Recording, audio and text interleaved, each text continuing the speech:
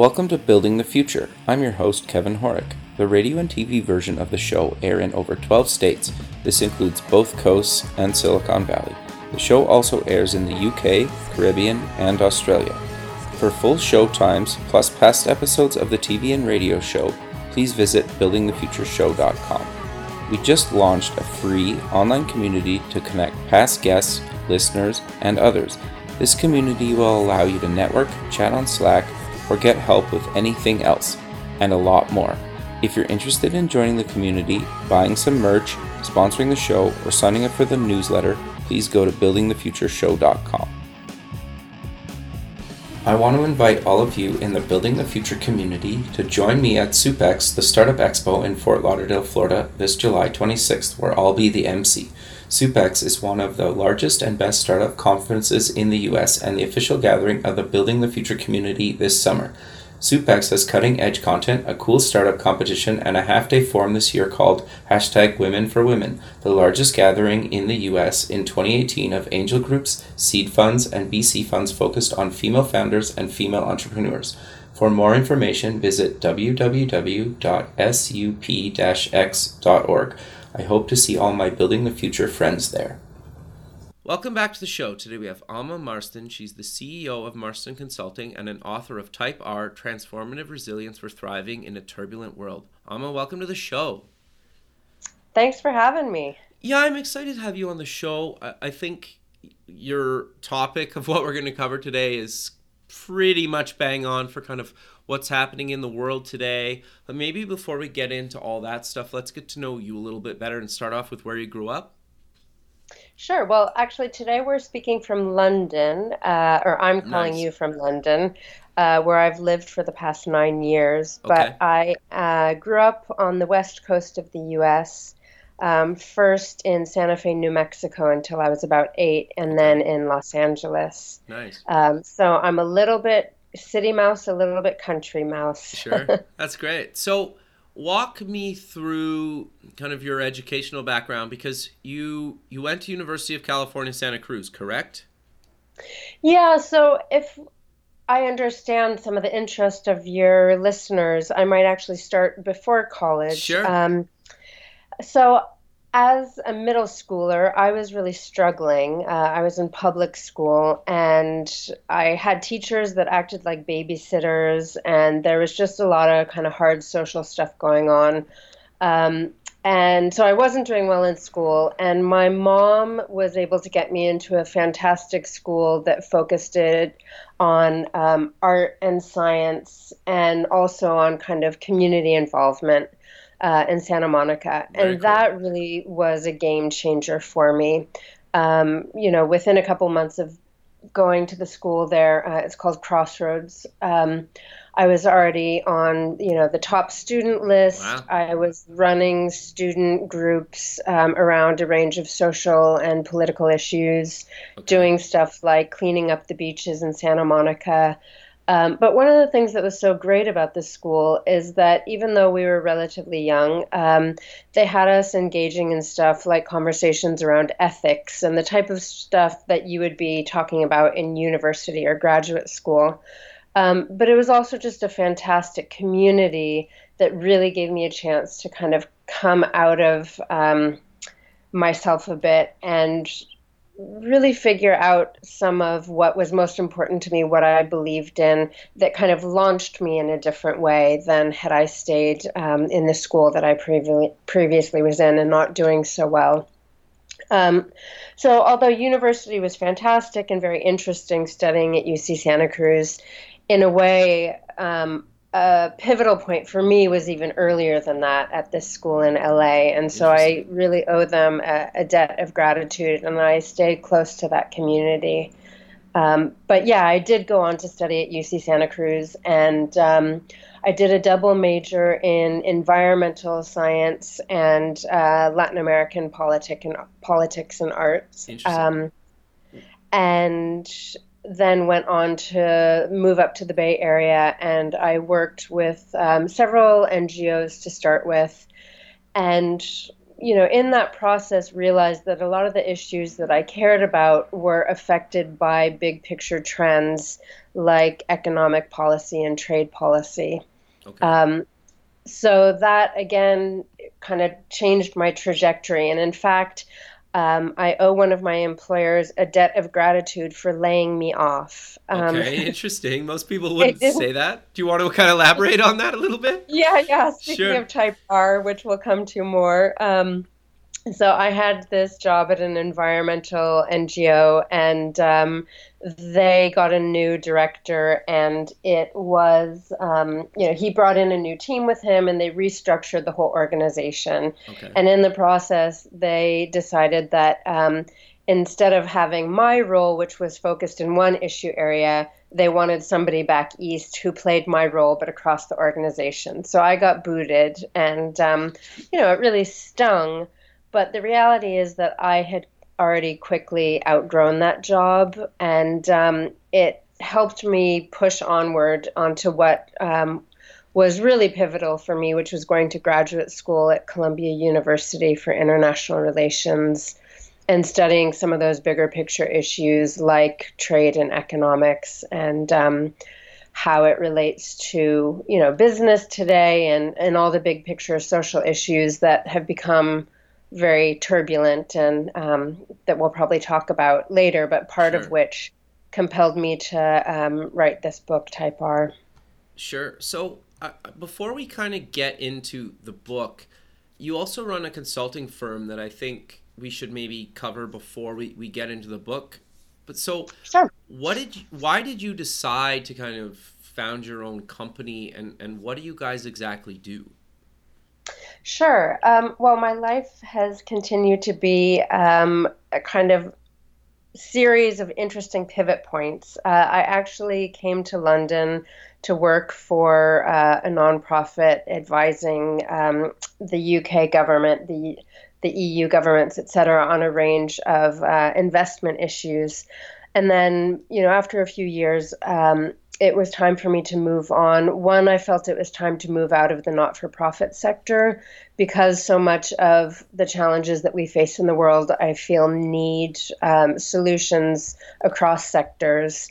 But also that my own skills could be applied in so many different ways. And so at the end of 2011, I established this consultancy that focuses on strategy and leadership advising, and in overlap with your podcast, really looking at strategy and leadership, particularly for the future. Sure. So, looking at what the world is going to need, what type of leadership that we need for a quickly changing world. And so, we do a range of work, but it's strategy advising for everybody from Fortune 500 and FTSE companies to the United Nations. Wow. In the early days, we had several NGO clients, though not as much anymore, but we would help them figure out the landscape of a new environment that they were trying to enter and influence. So either starting up new businesses or trying to influence policy in new areas where they just didn't understand the players or the big picture trends that were going to make them either face risks or opportunities, what their specific contribution could be. So a lot of kind of behind the scenes strategic advising like that. But I, along with teams that I often build fit for purpose for specific projects, do a lot of coming up with pieces of thought leadership. So new issues that are affecting us today, what do those look like? What's taking place? What are the questions we need to think about? I often describe it as if you were sending a man to the moon or a woman to the moon, and they needed a flag to kind of put on the moon when they land that kind of describes what they're about, particularly as they kind of step out into a new world. I would probably, along with my team, be the person or the people designing that flag. That's great. And then there's, leadership development as well as doing training and assessment around organizational structures and organizational change. Sure. No, that's great. I think it's really cool, and I think that's kind of a good kind of segue into the book because, and I try to do it with the show. Like obviously we don't need to mention all the negative stuff that's happened in the world currently, and what I've been trying to do with the show is kind of talk about the positive stuff, right? And kind of inspire people for change. And I think, that's what you're really trying to do with kind of Type R, transformative resilience for thriving in a turbulent world. Is that kind of a very general kind of summary of what you're trying to do with the book and just kind of the Type R leader type kind of person? Because I think for me anyway, you have this like forget Type A's and Type B's. The future lies with Type R's. The individuals, leaders, business, families, and communities that turn challenges into opportunity in times of upheaval, crisis, and change was really kind of a powerful statement, I think anyway. Yeah, so I kind of prefaced it with my own experience of being laid off from my job years ago Sure. and how it launched me forward once I was able to see beyond that feeling of being hurt or having lost a certain opportunity. It very much speaks to the heart of Type R. Okay. So just to slow it down for people in case they missed it, Sure. Type Rs are the resilient individuals, leaders, businesses, even communities that turn challenges into opportunities, growth, and innovation. Sure. And this takes place in a number of different ways. It applies to a number of different contexts. But we really are focusing on the positive. Sure. That's not to rush beyond the fact that we may have had significant losses, significant illness, or real setbacks. So we're not trying to be Pollyanna and tell people, forget about it, just put a happy face on it. Sure. But it's really about reframing and looking at what can come out of difficult situations, some of which are extremely difficult and are the kind of thing that you would never wish for yourself, let alone even your worst enemy. Sure. And yet we see again and again that there are people who, teams, organizations that come away with real progress, new insights, new ways of working or living their lives that just wouldn't have been possible without this difficult catalyst. Sure. Well, but I also think too, and again, just to not like downplay kind of the negative things, but I think showing people that are maybe, in some hard times that other people have kind of pulled through it and that they could potentially or pull through it too, and just giving them kind of a support system of learning from other people that, they've overcame some big challenges in their life too. I think that in itself can be really useful for some people. Yeah, and to be honest, the writing of this book came about, as they say, necessity is the mother of invention. Sure. And what I haven't mentioned, speaking of mothers, is that I actually co-wrote this book with my mother, which Interesting. years ago is not what I would have expected to be doing with my career, but has been really a wonderful opportunity. And this has been part of my professional progression and development as well. So to kind of go back to the background piece Sure. while bridging to the book itself, a few years ago, while starting my consultancy, I went through a number of challenges all at once. The UK government increased the requirements for my visa to be here quite rapidly overnight. So that put me under a lot of pressure as a new business owner. Sure. I was dealing with the financial crisis and all of the pressures of that. My father was in a horrible car accident and had to have a leg amputated. And I myself ended up hurting my back, being under so much pressure. And in parallel to that, my mom, whose background is 30 plus years as a psychotherapist and corporate consultant, She had become an entrepreneur and kind of a startup founder later in life. And in response to the financial crisis, had been building this online platform to help people in companies figure out stress and work-life balance type issues.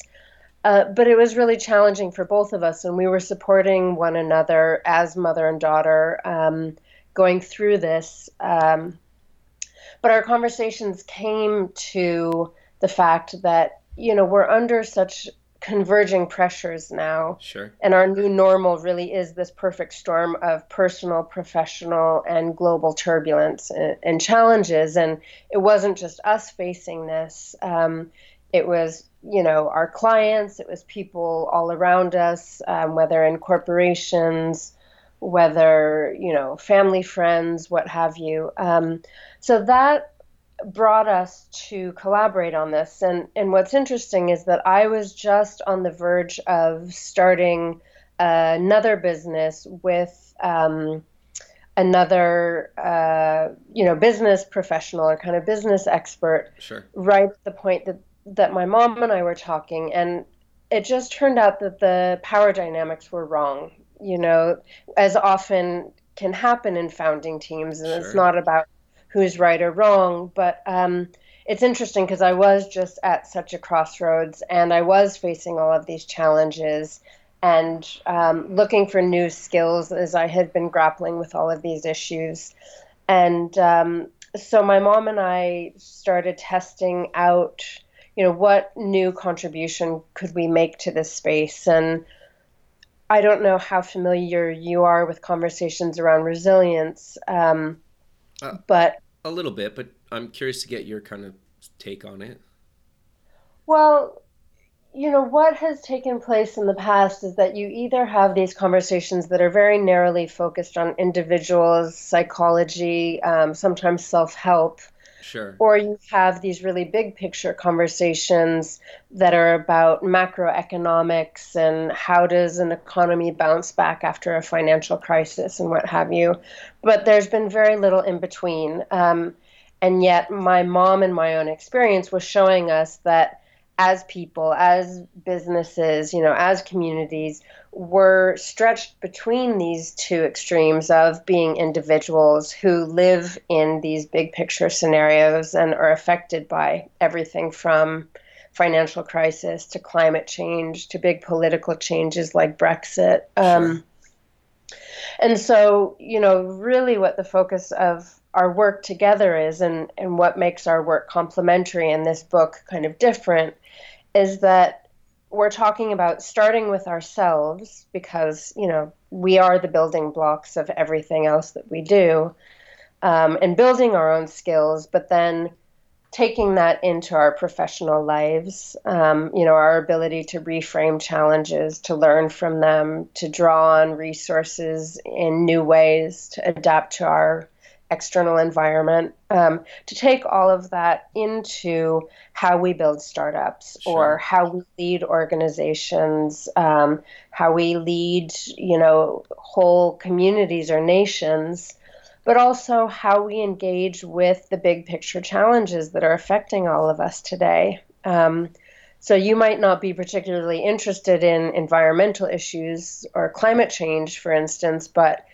this year, multiple communities were pounded by these massive superstorms. Totally, yeah. That, there were supposed to be like a 1 in 1,000-year event, and yet we had 4 of them in 1 year, yep. Which totally affected individuals and their families and their communities, but it also shut down businesses. It also posed national challenges and, bigger questions for us about internationally how we respond.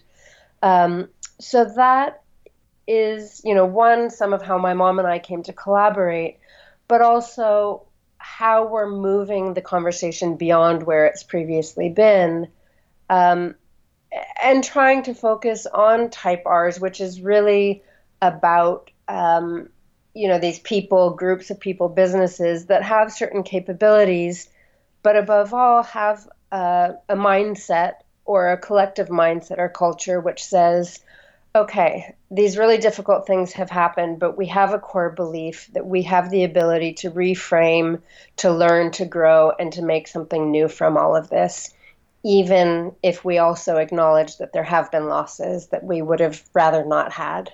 Sure. Yeah, no, it's interesting to me, and something that I read a number of years ago, and I wish I would have remembered who it was.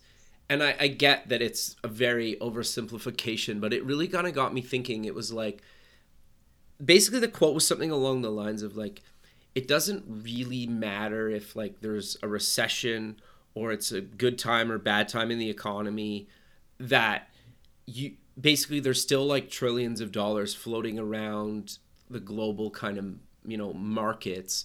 And if you want a piece of it, you need to figure out how to get a piece of it. And if you don't, that's okay too. But you should at least know that like just you can still make money kind of in good times and bad times. And I get that's like a very oversimplification of it. And like if you're in a war-torn country or stuff like that, like that's incredibly challenging. And sometimes you're just trying to, survive and get your next meal, and that probably doesn't apply. But I think sometimes people use it like something like a downturn in the economy to kind of like poor me, like, and when they're capable of potentially pulling themselves out of that and doing their own thing or business or help their community, where I think sometimes we forget about that. Do you agree with that, or is that kind of a pretty naive statement? No, I mean, it's you're talking about it through a very business and revenue focused lens, but Sure. that is a reality for many people. It's broader than that because there are ways in which you can learn and grow that aren't just revenue related. But Sure. it is true that people do find all sorts of opportunity in adversity. Um, my own circumstance, I've just told you a story about Sure. how these years of difficulties and sharing that with my mom has led to us writing a book and doing consulting Totally. with organizations and leaders, corporates that are trying to build this skill set. So I am an example of that. Sure. Let me also give you an example that I find very inspiring Sure. and I think will be for listeners as well. So one of the people that we've had the pleasure of meeting on this journey of research and writing this book is a guy called Frederick Hudson, Okay. who's a successful African American entrepreneur. And he's the founder of a startup called Pigeonly, Okay. which is essentially a communications platform. But the population that he caters to is family members who have a loved one in prison Oh, and wow. keeping them in touch with one another. Um, Interesting. so there is a social purpose to it, Sure. but just in straight business terms, it's been very successful. It's been hailed by Forbes as a top company. It's been supported by Y Combinator, which is probably the top notch or most known startup accelerator. Sure. But let me give you Frederick's backstory, which Okay. is what's so inspiring. So, Frederick grew up in a poor community, raised by a single mother, as I understand, Okay. who was very entrepreneurial in just making ends meet and, making the best out of hard circumstances. So, Sure. Frederick learned quite a bit from her. I think he was in the military. He was honorably discharged. So this is a good guy. And unfortunately, when he was young, he made a bad decision with one of the businesses he was trying to run. Sure. Um, and I think he did something like he shipped marijuana through the mail with his mailing company or something. Okay. And it was a bad choice. It was, Sure. Yeah. and he ended up in prison. And if there is any place where you have no control over your life, it's prison. Sure. Not that I've been there, but everything I hear, and especially from Frederick. So the guy is in a really tough spot. And he says that being in prison, you're immediately told, this is the end. Nobody's going to hire you after this. You're worth nothing. Give up. Wow, that's Uh, sad. It is really sad, especially considering how many people, make mistakes and end up there. Totally. So he thought, okay, I still have choices to make here. There's a lot that I can't control. But what I can control is deciding who I want to be and what I'm going to make out of this 4 years that I'm here. Interesting. And I've disappointed a lot of people. I know my mom in particular is hurt by this, that I've made these choices. And that's not what I have to give to the world. So I'm going to spend my time working towards who I want to be. That's great. So, and I say this because there are 6 characteristics that we say make up type Rs. Let me see if I get them all off the top of my head here. Sure.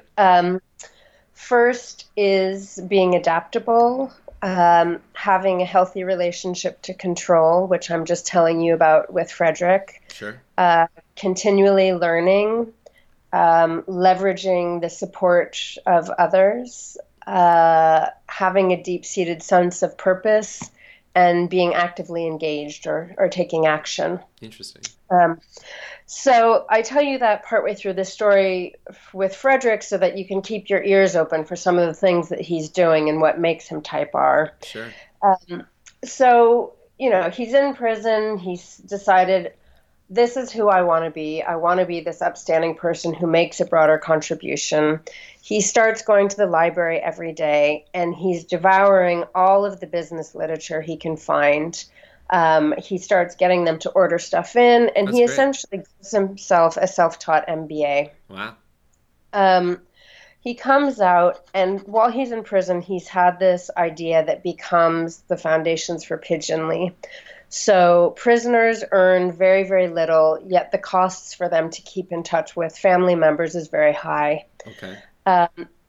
And on the social side of things, those inmates who do keep in touch with family are far less likely to end up back in prison. Oh. So after they get out, they go on, they do other things with their lives, and being rooted in family and community then keeps them out of prison and helps them kind of learn and turn that experience into a lesson that projects them forward instead of going back. Sure. So Frederick has this idea. He starts to build his business, and it's really hard because he's, excuse me for saying there's nothing wrong with being a young white guy or Ivy League educated, but there's a certain amount of privilege in it, and it's privilege that Frederick didn't have. Sure. So when he starts trying to raise funds, he's coming up against all sorts of bias and prejudice. But he persists. He is kind of leveraging the support of others around him who believe in him, who have different ideas of how he can pivot and adapt. But he's also saying, okay, remember, what can I control and what can't I? Interesting. I can't change certain people's, unconscious bias about me or the way that they think, but I can rechannel my energy towards people who kind of get what I'm about. Sure. Or, go speak to what my experience is and how it's a business advantage. So he finally gets funding. He's built this business over several years. I think it's like a $5 million plus startup at this point. That's great. And the final piece to bring it through to the business side, before I bring you back in Sure. here. No, sorry. this is great. It's good. So last year, he gets a frantic call from their telephone providers. Okay. So remember that Pigeonly is a communications platform, an online communications platform. Sure. And the service providers call him frantically and say that there are suddenly all of these accounts that are being made from overseas. So what's happened is somebody has hacked their security system and has gotten through and made thousands and thousands of fake accounts. Okay. And what happens when those accounts are created is that verification calls get made and get made and get made and get made. And these are to Nigeria, Japan, Right. Cuba. So it's racking up huge amounts of phone bill costs for Pigeonly, Wow. trying to verify these these fake accounts. So it turns into a crisis quickly. And, Frederick's initial instinct is, all right, we're just going to shut it down, the international branch of the business. Don't let these bad guys, do what they're doing. But he does what many of us want to do, which is control the outside world, Okay. control somebody else's behavior. And he has to step back and think back to what he learned, whether consciously or subconsciously, these type R skills that he's developed over years and his time in prison. He says, okay, actually, I can't control the outside world, but what I can do is work with my team, draw on the knowledge of allies of ours like Skype that, Sure. Also operate in certain spaces and come up with some better solutions. So he gets his team involved, from the tech side, from the communication side, the HR side, what have you. And they come up with various solutions, including, tightening their system, changing how verification is done, what have you. Well, the outcome is so much better than had they just shut down the business and kind of tried to block out people. They essentially, on one hand, improve their product. They end up gaining a much greater reputation because people hear that they've gone through all of this, like testing and Sure. revising. So it creates more business from overseas than before. It gains the interest and attention of the investors, as I understand it. I hope I'm telling this story right. Sure. If you meet Frederick one day. But one of the best things that comes out of it is suddenly Frederick's team has a whole new level of buy-in. Yeah, Until totally. then, they had been operating in this way where it was like he's dad or he's captain of the ship, and the responsibility for the success of the company falls on his shoulders. And this really shifted things because, one, they suddenly got firsthand why certain security issues or kind of nitpicky protocol type of stuff was really important and critical to the success of the business and their salaries and, Yep. but it gave them this sense of ownership, which was like, hey, we got brought in and we got to own coming up with a solution.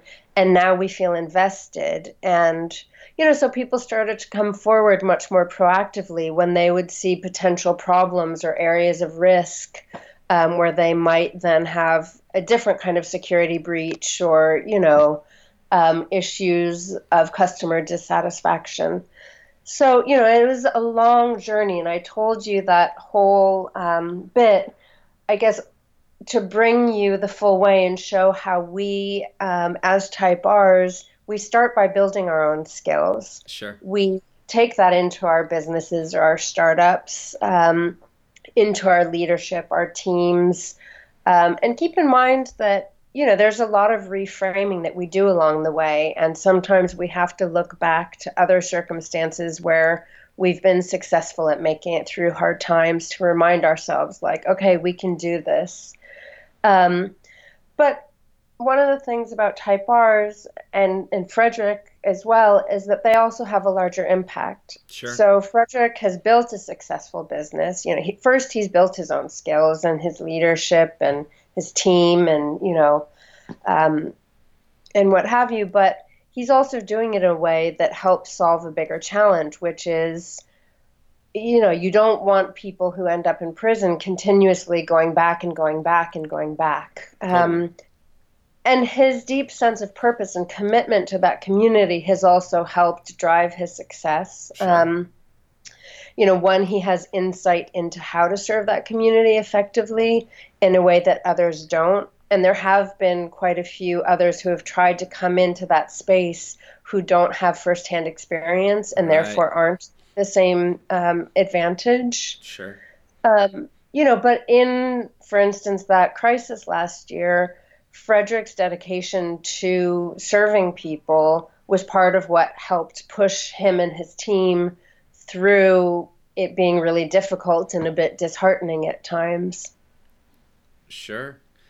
No, I think that's really great. I love stories like that. I think it's quite fascinating. But I'm curious to know then, and maybe it's kind of a stupid question, but like if somebody how does somebody become kind of like a type R personality? Is it kind of like you're constantly working at it? You're kind of born with it? Because I think you kind of need to work at it kind of constantly. Is that how you kind of see it, or how do you describe it? Well, first of all, I'm going to step back. Sure. We've played off this notion of type A and type B personalities. Sure. At the same time, type R isn't really a personality. It's more a mindset, a skill set, but also an identity. Do you consider yourself a type R person or a type R business? And part of that is saying it's not innate. It's not our personality, or it's not the innate nature of a business. On one hand, we probably, as individuals or groups of people, already have some of the skills, and we can always learn and work and build more. So there is this process of continual learning, and we might be more type R in certain parts of our lives or certain parts of our business, or certain ways in which we engage with, the challenges of the day that we hear about in the news. But there's always more to be learned. So really, how do you start becoming type R? Well, one of the foundations is understanding where you are today. Okay. So when something difficult happens, do you catastrophize and say, oh God, this is the end or the beginning of the end? Or do you say, all right, this is hard, but I have faith that either, myself or my team or us as an organization can find a way to reframe and make something out of this and continue to learn and grow. So it really starts with a mindset, or a culture is often what you would say of a collective mindset, or kind of the mindset of a company or a business. And so some of that is about starting by reflecting. Okay. And it's often hard to pinpoint that when you're in the midst of a crisis or a challenge. So it's helpful to look back to past situations where you have a little bit of distance and removal and say, okay, what was our first reaction when, if you're an individual, when I lost my job, what was my first reaction? Sure. Was I able to quickly reframe and move beyond that reaction? Is that still my initial reaction? It could be that a leader is sitting down and reflecting on this themselves, or that an organization is sitting down as a team and having an away day and kind of thinking about something that happened in their history and how the different teams reacted or what the conversations were centered around. So, we really have to understand our starting point to then think about, okay, this is where we are. What do we need to work towards? How do we reframe? How do we build in some of these other skills? Sure. No, I think that's really great. It's interesting because I think a lot of people, and you touched on a second ago, like you can work towards kind of anything. And you brought it up a few minutes ago, and I think it makes sense. Like, you can learn a lot of stuff kind of just from, reading books like Type R and other books, related to maybe like other business skills, or there's a lot of like, sometimes free resources online for certain types of skills that people are learning. So like, I'm not saying don't go to post-secondary, but you don't necessarily have to go there to learn some of the stuff, right? And be successful. And, throughout our conversation today, we've kind of, I think, proven that you could kind of take either path. And obviously some paths are harder than others, and some people have, are dealt better hands of cards in life than others, but you can kind of get through it. And even people that maybe you look up to still struggle with certain things and are constantly working on parts of themselves. Is that kind of a fair statement? Yeah, and I think, unfortunately, we do ourselves a disservice by not talking openly about our failures and our struggles. Yeah. And I think this gets amplified in a time of social media and kind of talking yourself up constantly, or your business or what have you. And so we give one another the perception that things are easy, or that you're Yeah, either a success or you're not, or we're not honest about the fact that we had different kinds of support or resources that some of us could fall back on that others might not be able to, in terms of finance or in terms of encouragement or sure. mentorship.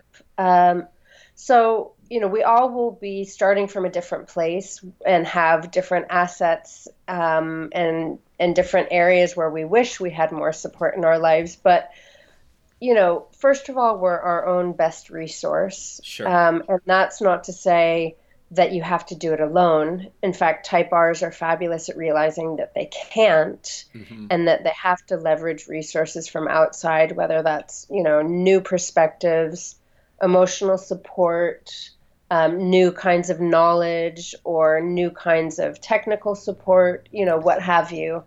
Um, but to come back to your question, there are different ways of learning. We learn quite a lot through adversity, and that's why you see it come up in world religions and, today's comic book heroes. Like, there is something fundamental about us learning from the challenges in our lives. And yet, as I was talking about, we feel compelled in today's day and age to make it seem like, oh, I just was born naturally successful, or Yeah. we only feel comfortable talking about our challenges and failures once we've succeeded and we can show the arc of, oh yeah, I failed and I failed fast, but it's all okay because now I'm Mr. or Miss, like, uber successful startup person. Sure. We're gonna fail or have really hard things happen that sometimes we don't know why they happened, and it doesn't lead to a success.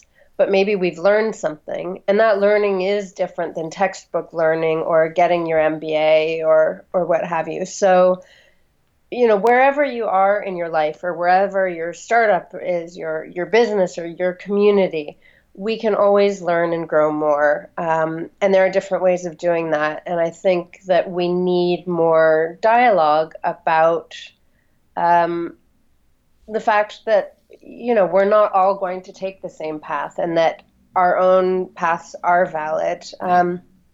And some of that, quite honestly, I've found there are a lot of gatekeepers, Sure. and some Yeah. of that gatekeeping keeps a certain elitism. Some of it does have to do with, yes, certain people have trained or have certain kinds of experience. But I also think that some of it's just a reflection of the, growing inequality that we see in the world, and power and, access to media outlets and what have you being concentrated more and more. Sure. I do think, though, that the internet is helping break down those kind of barriers a bit, but it's still a huge issue. Is that fair in your experience? Yeah. I mean, look, you've got a hugely successful podcast. I don't know where you started, but I'm assuming that Well, part of it was a process of building over time. yeah. Well, to be 100% honest with you, I started this to get over my fear of public speaking.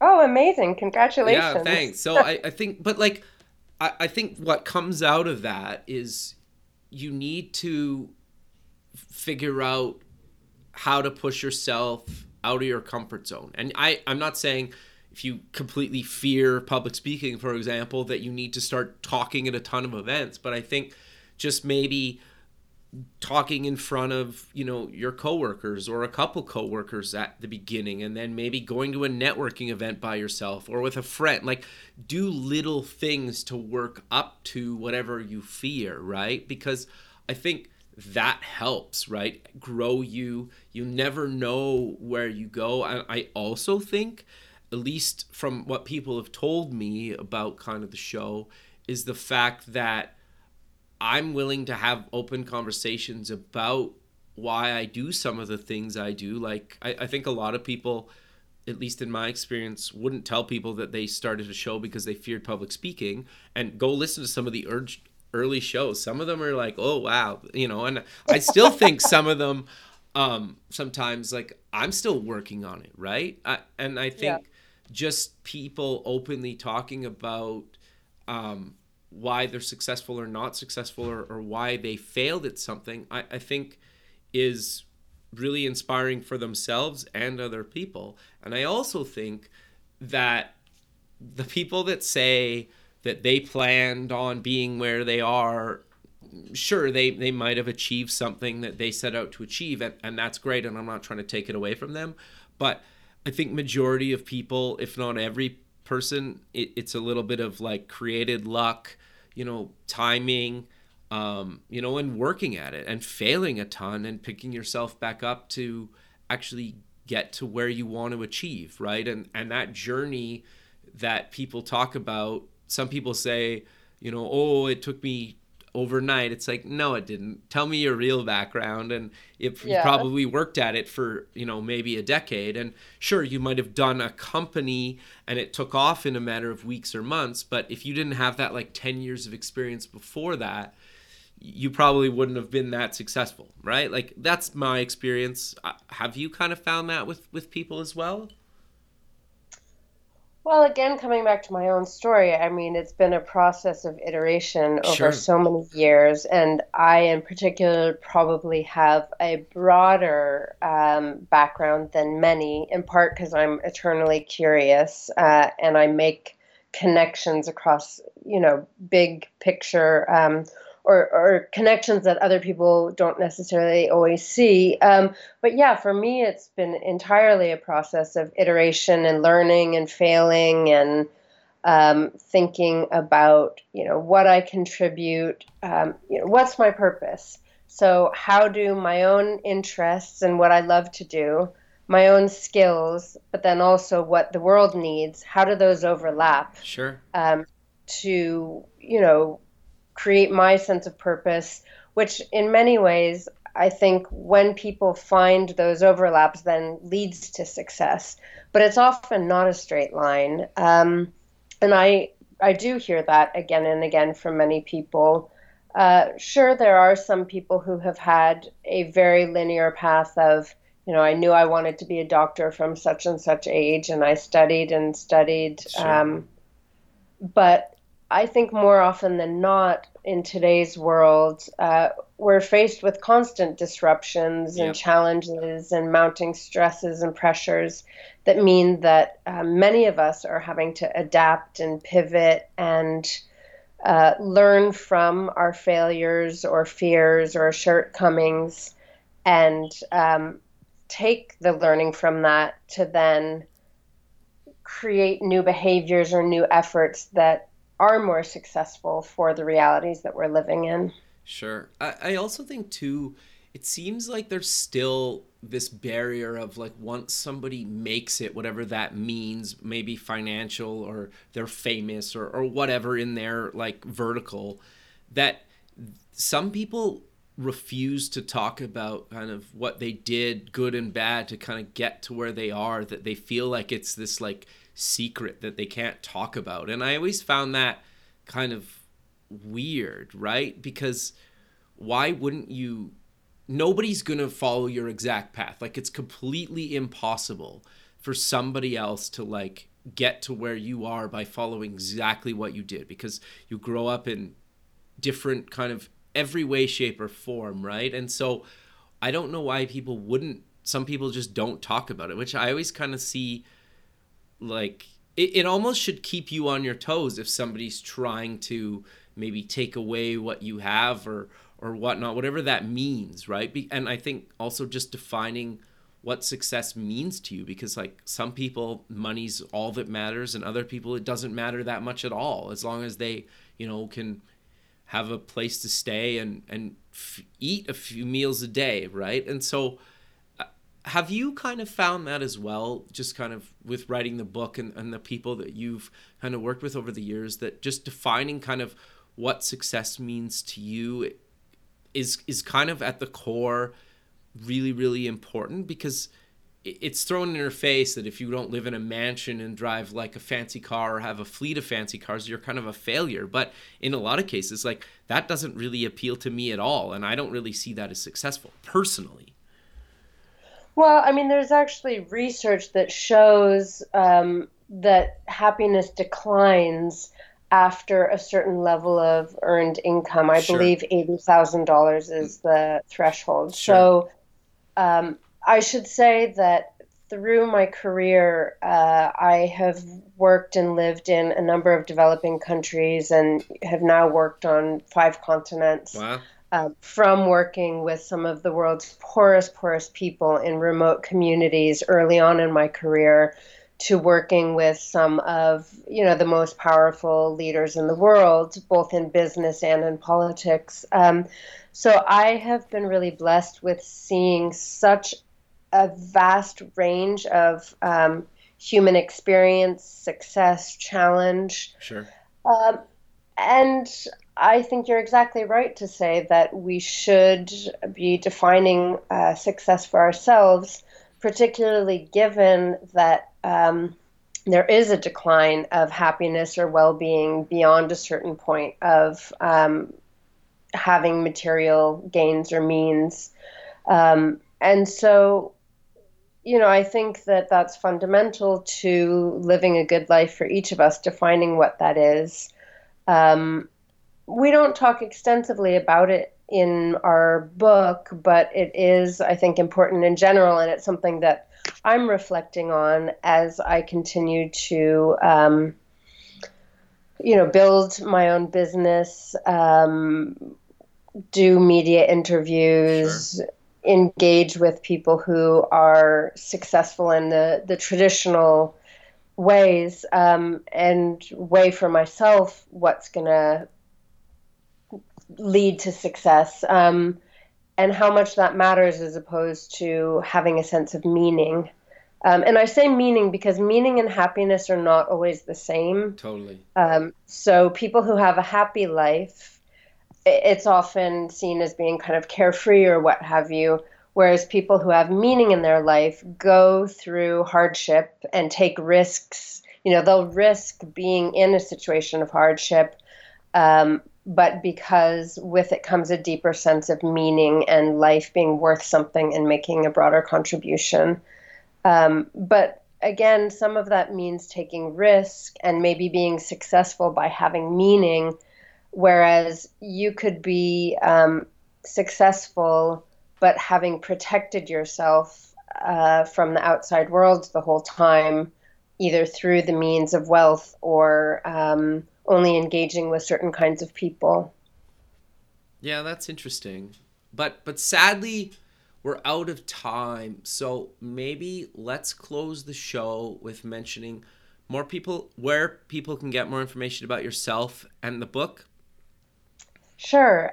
So again, the book is Type R, Transformative Resilience for Thriving in a Turbulent World.